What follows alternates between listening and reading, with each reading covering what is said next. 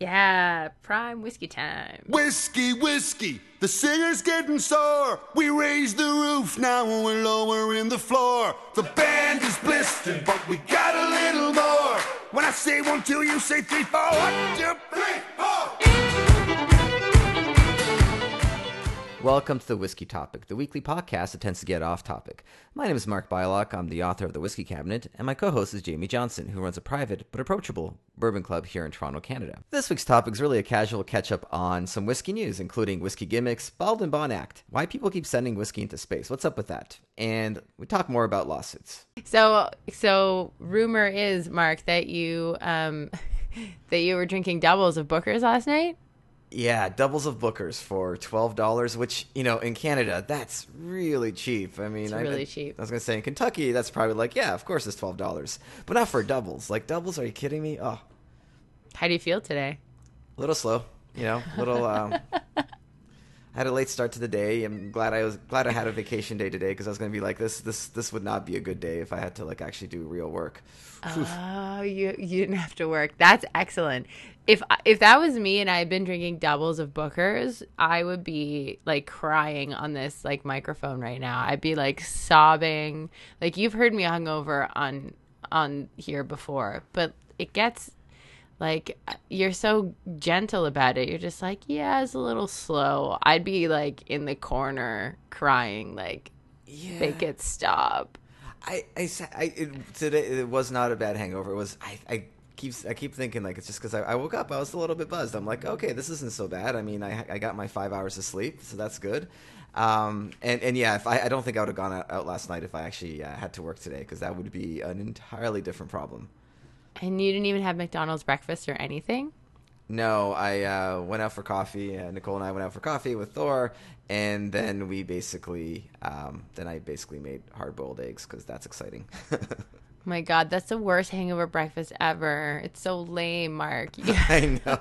It's yeah, I guess it could have been an excuse to go to McDonald's. Oh my gosh, McDonald's or anywhere. If you had the day off, the fact that you didn't go to Sunset Grill and get 2 fried eggs, home fries, bacon, toast. Oh, I'm so hungry right now. I'm so hungry.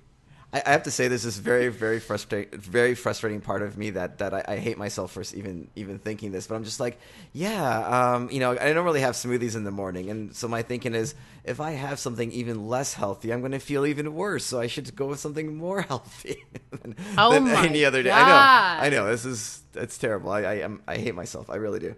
That's the opposite reaction to what I have. It's if I'm hungover, it's all about screwing the whole day. It's it. Eat all of the shittiest things that you can find. Go out and buy shitty food and bring it home. So I'm swearing a lot. You are. I'm swearing a lot. Sorry. It's just how I feel when I'm hungover. It's a free for all and cry as much as possible and sleep and whine and I don't even know how people deal with me. I sound like a nightmare. I don't want to deal with myself when I'm hungover. That sounds really exhausting. Jeez. It is exhausting. That's why it can't happen that often. That's why I have to be really careful, especially when I'm eating really well. Right now, I'm being very good and I'm eating pretty well. It's the summer, so salads and all this fresh garbage food, and so sometimes alcohol is right to my head when I'm eating this well, because I'm not eating a whole lot of bread and delicious food. So yeah, I find it doesn't take as much to get me a little buzzed as during the winter, where it's right. It's bread, as much bread as I can fit in my mouth at once, and gotta store up for the winter. Yeah. Then I can drink as much as I want. I feel fine the next day. But during the summer, I'm a lightweight. Yeah, I don't know. I don't know if I've never really noticed food affecting what I eat affecting my drinking. I don't think it does, but maybe. I don't know. Of course it does. If you're drinking on an empty stomach, you're done. Yeah. You're just done for. You can't. I could have one drink on an empty stomach and I'm tipsy.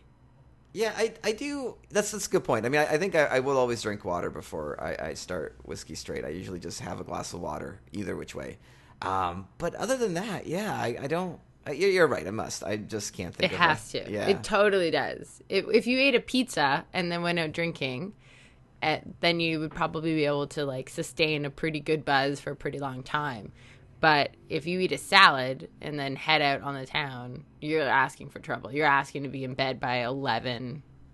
Yeah, I mean, I'm not a doctor, but I'm guessing if you have a lot of stuff in your stomach, it takes longer to digest and process alcohol, maybe? Correct. Yes. That's what you learn when you get... Mark, you need your smart serve.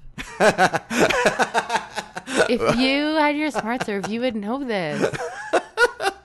Oh, good. There's science behind this. And there is a science behind it. Somebody's also, already confirmed this. Excellent. Also, did you not hear about eating pizza before you go out? Pizza's the most perfect pre-drinking food in the entire world because it's got everything you need. It's got like a little bit of sugar and like carbohydrates, and it's like so perfect to eat pizza before you go out, and then it's even better if you come home and eat more pizza. So that's proven. Science has told us this. Science is awesome. Oh. Science. I'm just telling you right now. All right, no, that's great. It's good to know. You know, I'm drinking this very slowly because, like I said, I had a lot to drink. But I got myself. I'm running through the rest of this bottle of the Taylor Rye. Man, oh, I love that rye. I've got to post a review of that. It's so good. I think it became my favorite rye in my cabinet. Oddly enough, it was kind of like it was a little subtle. It wasn't kind of the big oak bomb of some of the other bourbons I drink are, and it was a little subtle and kind of had a bit of a quieter voice in the whiskey cabinet. But it just really just started growing on me very rapidly, and now it's almost done, and I'm sad. Did you say a quieter voice in your whiskey cabinet? Yes, I did. That's a really amazing way to say that. Amazing. I love that rhyme. It's so poetic, though, of you. It's just like when you talk about, the bed sheet fluttering and like that. I got to review that whiskey just so I could write that down. You do. Yeah. You totally do. I am drinking, and pardon me for taking so long to get this thought out because I'm actually reading something at the same time as I'm drinking it. But it's it's Jack Daniel's Sinatra Select. Oh my nice. God! Don't tell Trent that I'm drinking this because this is a present for him. And it usually only gets opened on special occasions. But I figured this Tuesday was as good as any other day. Yeah, I mean, Trent's at work, you're at home. This is perfect. He's at work. This is what I do now. So, yeah, I'm drinking the Sinatra Select. I like it. It's very expensive here in Canada. It's the most now that I bought it a while ago before I really, really got into whiskey, like where I drank whiskey and there's always a bottle or two around. But before I sort of appreciated how much money whiskeys could cost. And I Trent, you can stop listening now because... I don't mean to say that because I know he listens to it, and if I keep going on and on about how much money I spend on this bottle, but here in Canada it's relatively difficult-ish to find, and it's just really expensive here at the LCBO. Anyways, I'm enjoying it. I do not find the banana that I always find with Jack Daniel's overwhelming in this. It's certainly there. The whole thing was Frank Sinatra was a Jack Daniel's drinker. And that was it. There was always a bottle there for him. And he actually really liked to apparently crack the bottle. Like his favorite thing was like cracking open the bottle and then pouring drinks. And then he would just discard the rest of the whiskey. And then when he went for a second drink, crack a new bottle. Oh my God. Well, I mean, he's Frank Sinatra. He can do whatever the hell he wants, right? That's amazing and terrible. Yeah. I know. I was going to say, I wonder if Mark would have any opinions on like the quality of the first pour is never the best. So I guess he really liked to crack that bottle because he was not even getting the best whiskey out of it. Oh my God. That's amazing and wasteful and weird. What a great, interesting practice. I know. But you're right. If you've got money and you're Frank Sinatra, you don't care. You're Frank Sinatra. You could do whatever he wanted. There's actually he was a really fascinating character, and I'm a huge Frank Sinatra fan. I'm a bigger Dean Martin fan, but I really like Sinatra. So the whole idea of like Jack Daniels and Frank Sinatra is a really cool to me. And I think we're sort of thinking about doing a show about the connection of whiskey and music, and I'm sort of thinking about Frank Sinatra a lot and his relationship with whiskey. But yeah, so Jack Daniels really got on the Frank Sinatra train. And like, I wonder if part of like that cool guy thing, drinking Jack Daniels, started with Frank Sinatra. Mm-hmm. And if sort of, because he's kind of a badass guy, Sinatra. Like, he was kind of like the, you know, he was not the like nicest. He was, you know, the boss man, and, you know, had this sort of group of friends around him, and he was pretty bossy too, and, you know, had his ties to the mob, and like just like a really cool guy, like the king of cool. And I wonder if that sort of didn't have an effect on, you know, other musicians being like, I want to be cool like Frank. So they also started drinking Jack, and then maybe it morphed into this rock star thing where, you know, then it's like Jack Daniels is just there. And yeah, that makes so much sense. I mean, that's a big brand too. I mean, like, Jack Daniels is, you know, you can imagine the influence he had. You know, it's still in the U.S. it's $165 for a liter.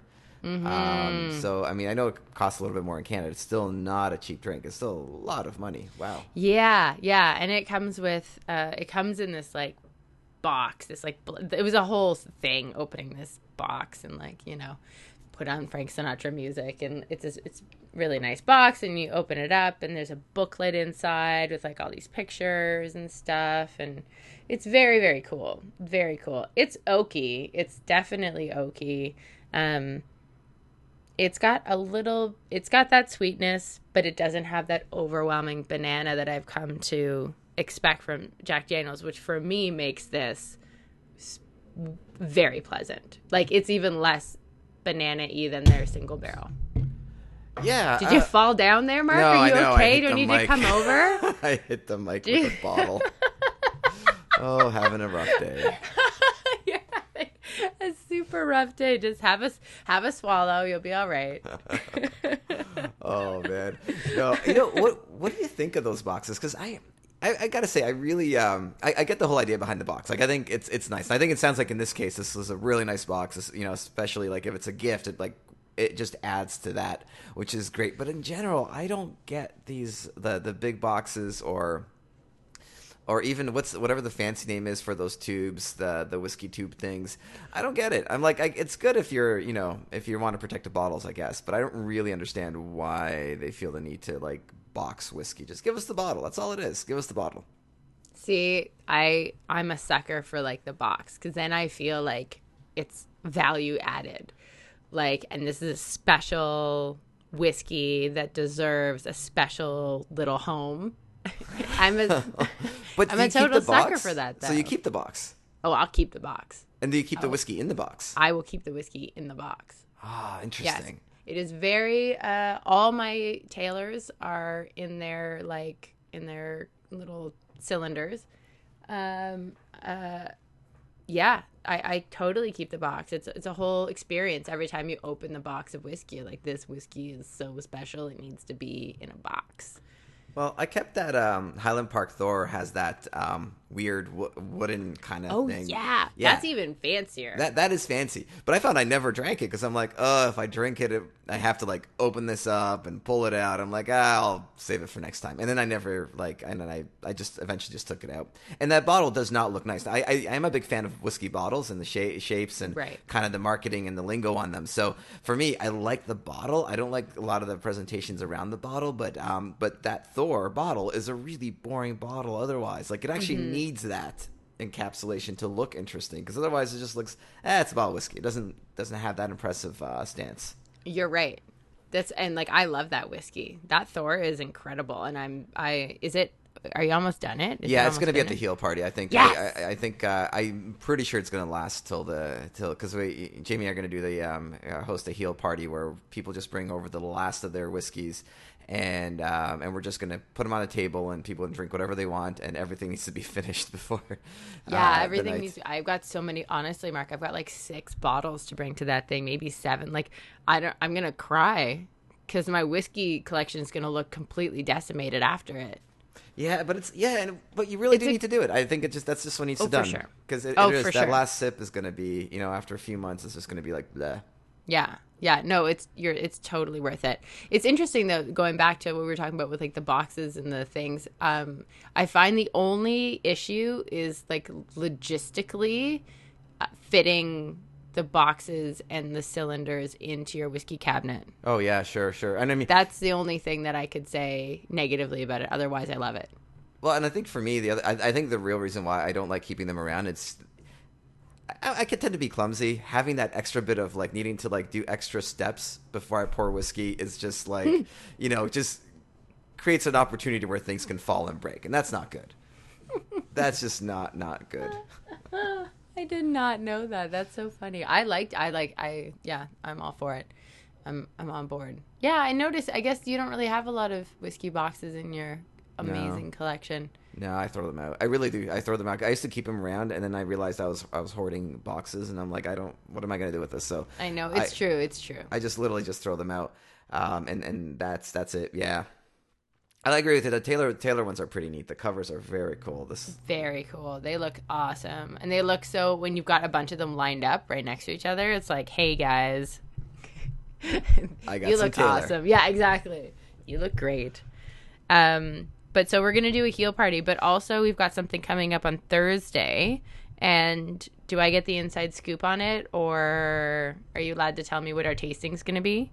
Yeah, I'll do. I think the way I'm going to set this up, so it's going to be a blind tasting again, but this time around it's going to be like same drinks or similar drinks at different proof levels.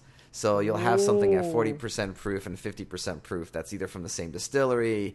That kind of gives you like how does proof level affect the flavor. It's a very it's more of a general theme because obviously like it's not the same drink. It hasn't been aged for the same amount of time. But I do have a few good examples to do like 3 rounds of it, and and not there's some of them are going to be completely blind. Others are going to be like here's the 2 bottles of what we're drinking. So that's going to be interesting. Yeah, I mean, that sounds like a little nerve-wracking.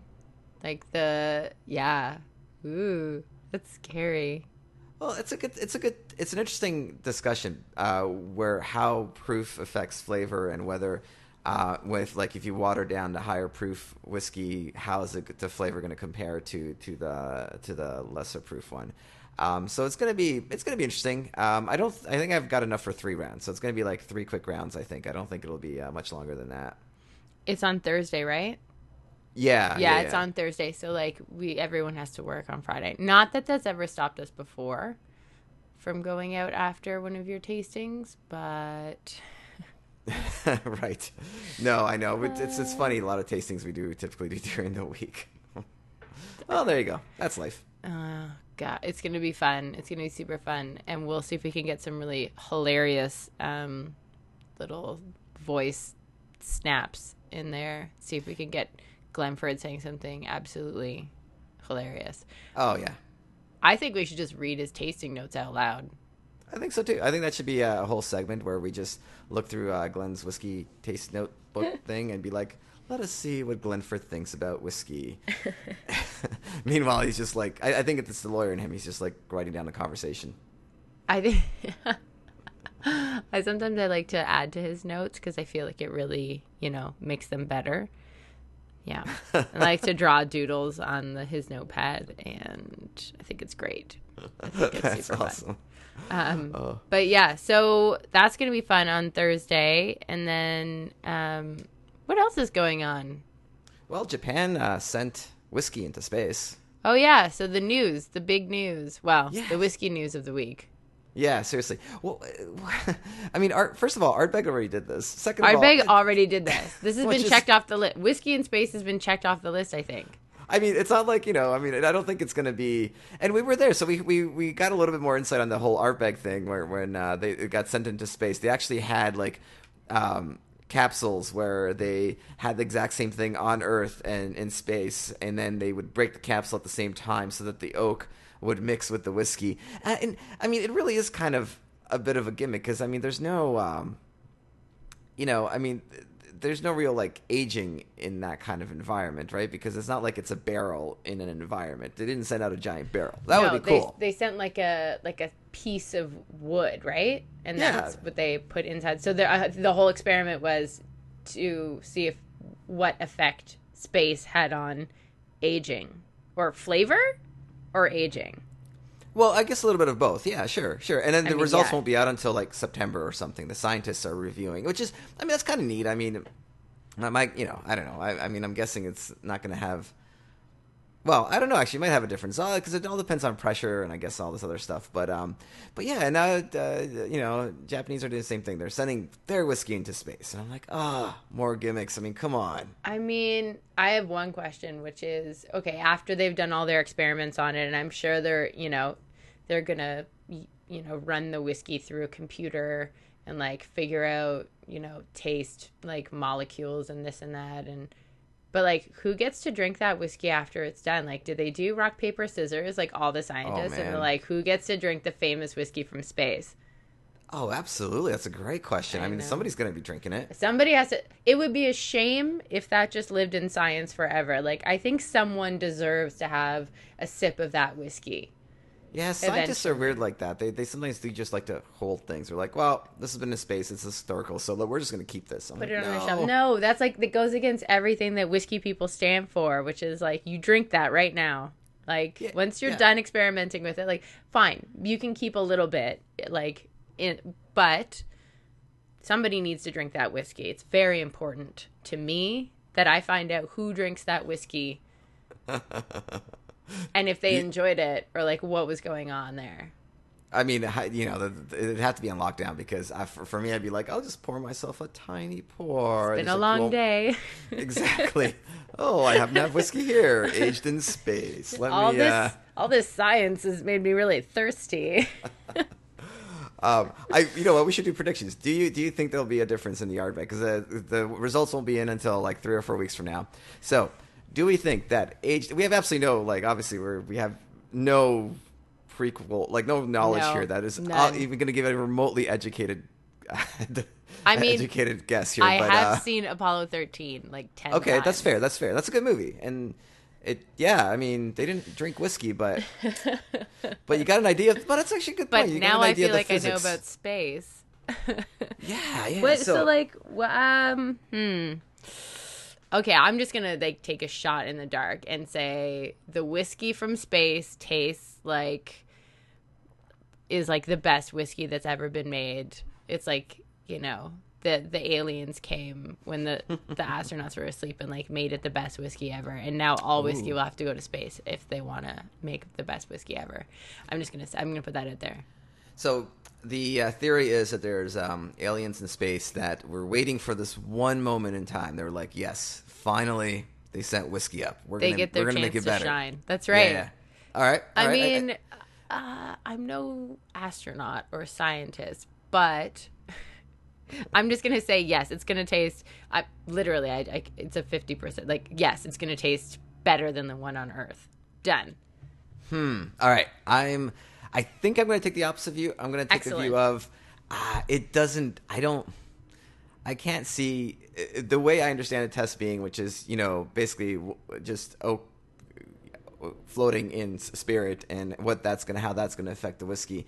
I would say maybe the space one would have slight advantages. Maybe like, I don't know, when it went into space, the wood, had more, cracked more or something, right? Like there's like the shaking caused some sort of, because the whiskey wasn't being aged during liftoff. It's just they were kept separate. So maybe like that had a little bit of effect. Maybe it's slightly better. I don't know, but I'm going to go with it's probably not really noticeably any different. It's probably about the same, because how much can gravity really affect something like a liquid aging? I don't know. I'm glad we don't see eye to eye on this one. It'll be really interesting to see who wins. What should we bet each other? What should we bet? That's a great question. A bottle of Art Bag. Yes, a bottle. That's an expensive bet. Damn. I know. I shouldn't have said anything.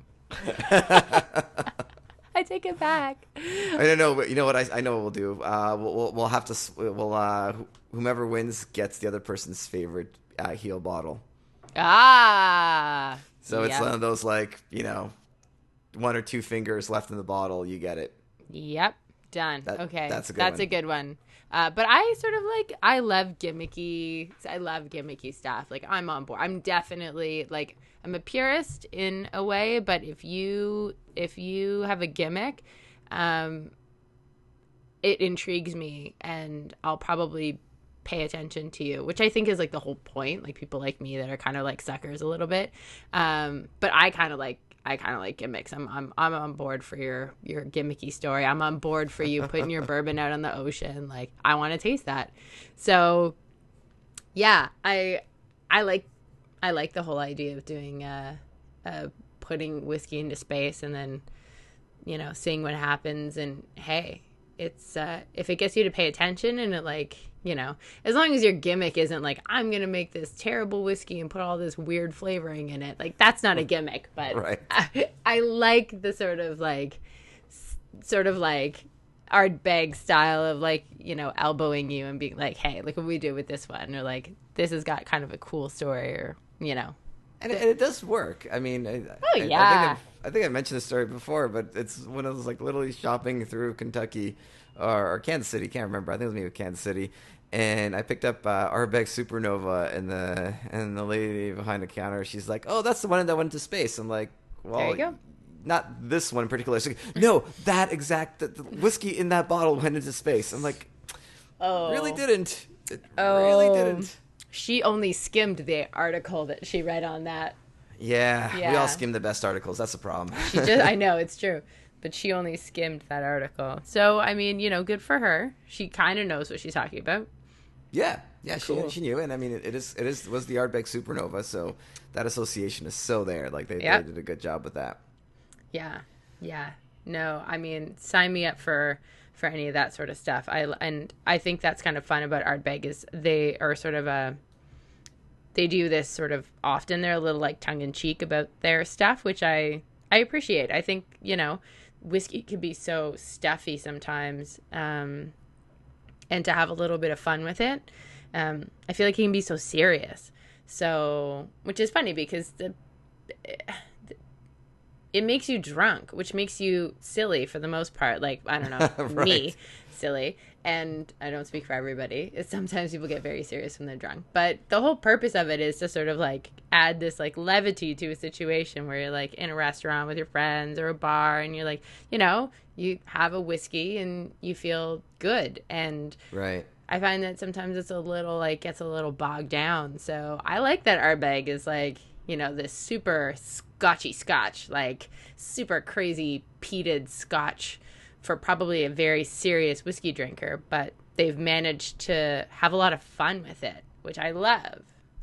Yeah, I mean, it's true, and I mean, a lot of this does affect our enjoyment of the drink, which is great. I was reading this article posted by Markham Whiskey on Twitter about how this, how like basically this really famous symphony they usually fill out like seats people pay between $100 to $1,000, and then they had them playing at like a metro station where nobody knew who they were, and they managed to get all of $32 in tips like after playing there for a little while. And the whole idea being is like, you weren't really expecting this to be the person playing at the subway station wasn't expected to be good. Right. They're just like somebody that's making money, quote unquote. I mean, and so nobody was taking them very seriously. Meanwhile, people pay thousands of dollars to see the symphony, and it's that interesting concept of like how much of our experience is packaged in this, and why shouldn't it be? I mean, we're human beings. This is the way we work. We love these things. If we wanted to drink just to have a drink, we there's a lot of other very cheaper alcohols we could have, but yeah, whiskey comes with that story and comes with that packaging, and I think that's great. I think that's good. I mean, I think reviewing whiskey, that's why we do a lot of blind tastings. We want to separate that out, but when talking about whiskey, of course you want to talk about the story. You want to present it. You want to have it be interesting. The storytelling is so important to whiskey that, yeah, I agree. I also need to read that article. How do you think this relates to something like Templeton Rye, right? Because they were sued because they were selling themselves as Prohibition era style whiskey, and I mean, I guess there really was no factual evidence for that. They basically used a flavoring to make it taste similar to what they think Prohibition whiskey tasted like, or something like that, really. So that's a good example of here they had a good story and there was a very successful product, and now they got sued for it. You kind of have to be okay with what you are and what you do, I guess, in the first. Like, it's nice to have a story, but that's the problem when, like, it sort of, like, supersedes the, and Templeton Rye is a good product alone, and it probably didn't need to call itself what it did, but it did need to call itself Prohibition, recipe if it's not. But they were obviously targeting a very certain sort of like contingent of people that are looking for a craft Prohibition. Like, I'm just gonna say it, I think they were looking to like hipsterize. Yeah, they wanted to appeal to hipsters, and to the people that are sort of like in it right now and buying as much rye as possible. I think they just sort of got lost in that piece. And it's unfortunate because they have a great product. They didn't have to they didn't have to make up a story. Yeah. In order to, the whiskey will speak for itself. I think maybe they just got too worried about that storytelling piece, that whiskey piece. And it's hard. I guess, like nowadays, it's a huge investment, like to open a distillery or, to get your craft product out there. And maybe they just sort of panicked and were like, well, how are we going to sell? How are we going to make it different? Yeah. How are we going to compete? Well, especially in a market where, their whiskey was made by MGP, where, Bullet Rye, George Dickel Rye, all these really big companies started using the same distillery, but also they had a lot of competition in the space of quote-unquote craft handmade ryes that aren't really crafty or handmade. Although, you know what, I was... one of the notes from one of the chapters from Reed Muembler's book were interesting because he actually said MGP of Indiana is actually one of the oldest distilleries in America. Like, it's actually got a lot of history. This isn't some factory that was put up like 3 months ago and now, right, whatever. And now it's mass producing ryes. They've been doing this for a very long time and they make very good ryes. Right. And it's an interesting study of how these factories, how this one distillery makes so many different brands and how these brands distinguish themselves by saying things like Prohibition era style or adding a little flavoring or, getting behind a big brand like Bullet Rye, which is going to sell really well. Right. So it's an interesting how these companies work and, of course, completely ignoring the craft handmade part of it. It's like, nope, not that. And like we've said multiple times on here, like craft, I think it has its place. I think that so many people like craft, organic, whatever. I think so many people have just come to conflate craft with quality or naturalness that, it doesn't necessarily mean that something like Maker's Mark isn't also doing something that is like also like Maker's Mark is using real corn and all this and real rye. Sorry, Maker's Mark is not using rye. Right. In that case, no. Yeah. Of course, I'm going to pick the one weeded friggin' example when I start talking about this. But yeah, I think that like, maybe when it comes to like food and other things, craft, organic, like local, all that stuff, it has a huge meaning to people, but it doesn't necessarily translate to whiskey, I guess is what I'm saying. And I think that, people all say, like you say, craft and organic, and people's ears perk up and they're like, yes, I want it. Yeah. I want that one. I want I want the craft one. The big one is crap. The small guys are better. And, which we know isn't necessarily the case, but Templeton probably, fell victim to the fact that, that's just the way people think nowadays, I guess. Yeah, and they were a big success. Panicked. Yeah, and it just, it's too bad, really, because they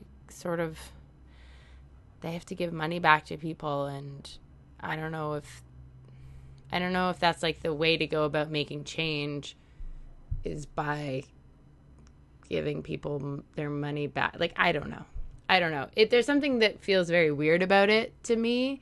I think that perhaps change could have come about in another way without having to refund all these people, what is it, $30 or something from a bottle or whatever. Yeah. It'll be interesting to see how many people actually take them up on it. I think, where you fall on this issue really depends on, there's, I think some people think, well, of course, it wasn't Prohibition era whiskey. Why would you think that just because it says it on the bottle? Well, what about Bottled and Bond? Is Bottled and Bond, it's an actual act. It is an actual thing. It is an actual thing, which is good. But and it does mean things, so that's good. Like, it's still defined under law. But do you think a lot of these Bottled and Bond are really like trying to take something old that's been around for a long time and just reusing it as a way of distinguishing their whiskey from other products? Probably, yeah. Of course, it's become more of like it's like part of the line extension for a product, right? So you have this version and that version and this version and that version. I think personally, it's fine with me. Like, to me, I like Bottled and Bond stuff. Like, I like that it's, higher proof. That's mostly what I really like about Bottled and Bond is like, there's already sort of strict enough rules on bourbon that, to me, it's just sort of like, that extra step, which I kind of like. I like. You can find some pretty good Bottled and Bond stuff for pretty nice amount. But I think it's, again, you're right. It doesn't exactly mean as much maybe as we want it to mean, but so we should explain. So yes. Bottled and Bond, it's an act passed in 1897. It was a really dark time of bourbon. They a lot of whiskey makers basically added like literally poisons and flavoring and vodka and like just you were buying whiskey, but it wasn't actually whiskey. So this was such an important issue that a couple of big names in the whiskey world, including Taylor, went in and had passed this, pushed forward this law that made sure that it was all whiskey Bottled and Bond is in a federally bonded warehouse. And back in the day, they actually had locks, and the government would actually come by and count barrels and make sure that it's legit. Like they're properly aged barrels. It has to be at least 50% alcohol. Made in the same distillery and during the same year, and aged minimum 4 years. And I think there's a few other additional labeling requirements there. So if it's like the distillery name has to be on the bottle, and then there's a few other little things like that. So overall, a really good act. Like, a really great way to define whiskey. There's no additives to it. Certainly, like straight rye and straight bourbon, the name straight has a lot of those restrictions already, but not the ABV. You can have, ABV rather. You can have, 40% or more to be considered straight, whereas this Bottled and Bond gives you 50%, which is great. And it does seem like distilleries are using this as code word, like, hey, here's a whiskey for whiskey drinkers, right? Mm-hmm. That's a good way of looking at it, right? Yeah, actually, yeah, totally. This isn't starter whiskey. This isn't starter whiskey. It's not 40% alcohol. It's not like, but it's a good whiskey for if you're a whiskey drinker that enjoys whiskey. This is a good way to go. And we've talked about Williams Bottled and Bond being, a good product. Certainly the Taylor line from Buffalo Trace, all Bottled and Bond. And it's just a matter of time before we'll have some crappy Bottled and Bond product. I'll be like, take advantage of this trend. Yeah. Oh, for sure. For sure. There's always, and it's probably sitting in a warehouse somewhere waiting to be unleashed on the market. But, I guess at the end of the day, hopefully not, because I think the whole purpose of it, obviously the whole purpose on it was so that people didn't die from drinking bad whiskey. And also that, which is, it creates trust, like, in the industry. And so, that trust, and I guess this is what is such a bummer about Templeton, is that they broke the trust of their consumers. And that's a big enough kick in the pants, I think, for them. Yeah. It might be slightly hard to recover from that. even if they didn't owe people money, it might still just be, whiskey so much. Like you can get so much information from those bottles. And if the information isn't on the bottle, then it's usually on the website or whatever. But people really do want to know where their stuff comes from. And they do not like when you aren't honest about it, which is, fair. Yeah, I mean, the whole movement, the craft movement right now is about authenticity, really. Yep. If you look at it that way, craft is it's about an authentic whatever product you're having. You want your authentic grown cabbage or kale or a beer. You want an authentic experience that has gone through an authentic process. And you're willing to forgive potentially some, you're willing to get a cucumber that doesn't quite look like that perfect cucumber you buy at the store, but, somebody like grew that in their garden or had a smaller production. And craft beer certainly can get very funky and odd tasting, but that's part of the experience. And then with whiskey, you kind of want that as well, perhaps. But you want an authentic experience, and when you have distilleries saying they're craft. But meanwhile, you have Maker's Mark that won the second lawsuit. So Maker's Mark was sued, had a couple of class action lawsuits. And they've won their second class action lawsuit as far as getting it thrown out of court, under the grounds that they are, it is handmade and everything else. And I think, owners of Maker's Mark, Jim Beam, is pretty good about that because they don't claim handmade on, all their products. Right. I had to shut my mouth because I had always thought the same thing. I was like, handmade, what a load of hooey that is, because look at their facility. But I was wrong. Yeah, it's nobody's saying that it's it's like a small distillery that's where hands are present in every single step of the way, but certainly it's more than I thought. So they won their second one. Tito's Vodka is still hurting. But Maker's Mark is winning, so I guess that gives us some hope. I guess the legal system is working in a way. Ideally, it would be great if the government just, kind of defined rules and regulations. But I don't know. Americans aren't a big fan of a lot of legislation. Yeah. Canada, we love legislation. They legislate everything here. Really, come on. I know. It's true. But always, whatever product you're making, transparency is probably your best bet. We're moving in that direction. At the end of the day, I guess that's, maybe 5 years ago, consumers didn't care as much, or they were more likely to buy stuff for branding. But I think that's changing, and I do think as whiskey becomes more popular, the people that are really pushing those edge products are likely going to care and do more research. And lawsuits like this don't help the industry in general. They just they make consumers generally suspicious of what they see, which isn't good. Yeah. Thanks, Jamie. So we'll chat with you next week. Thanks, Mark.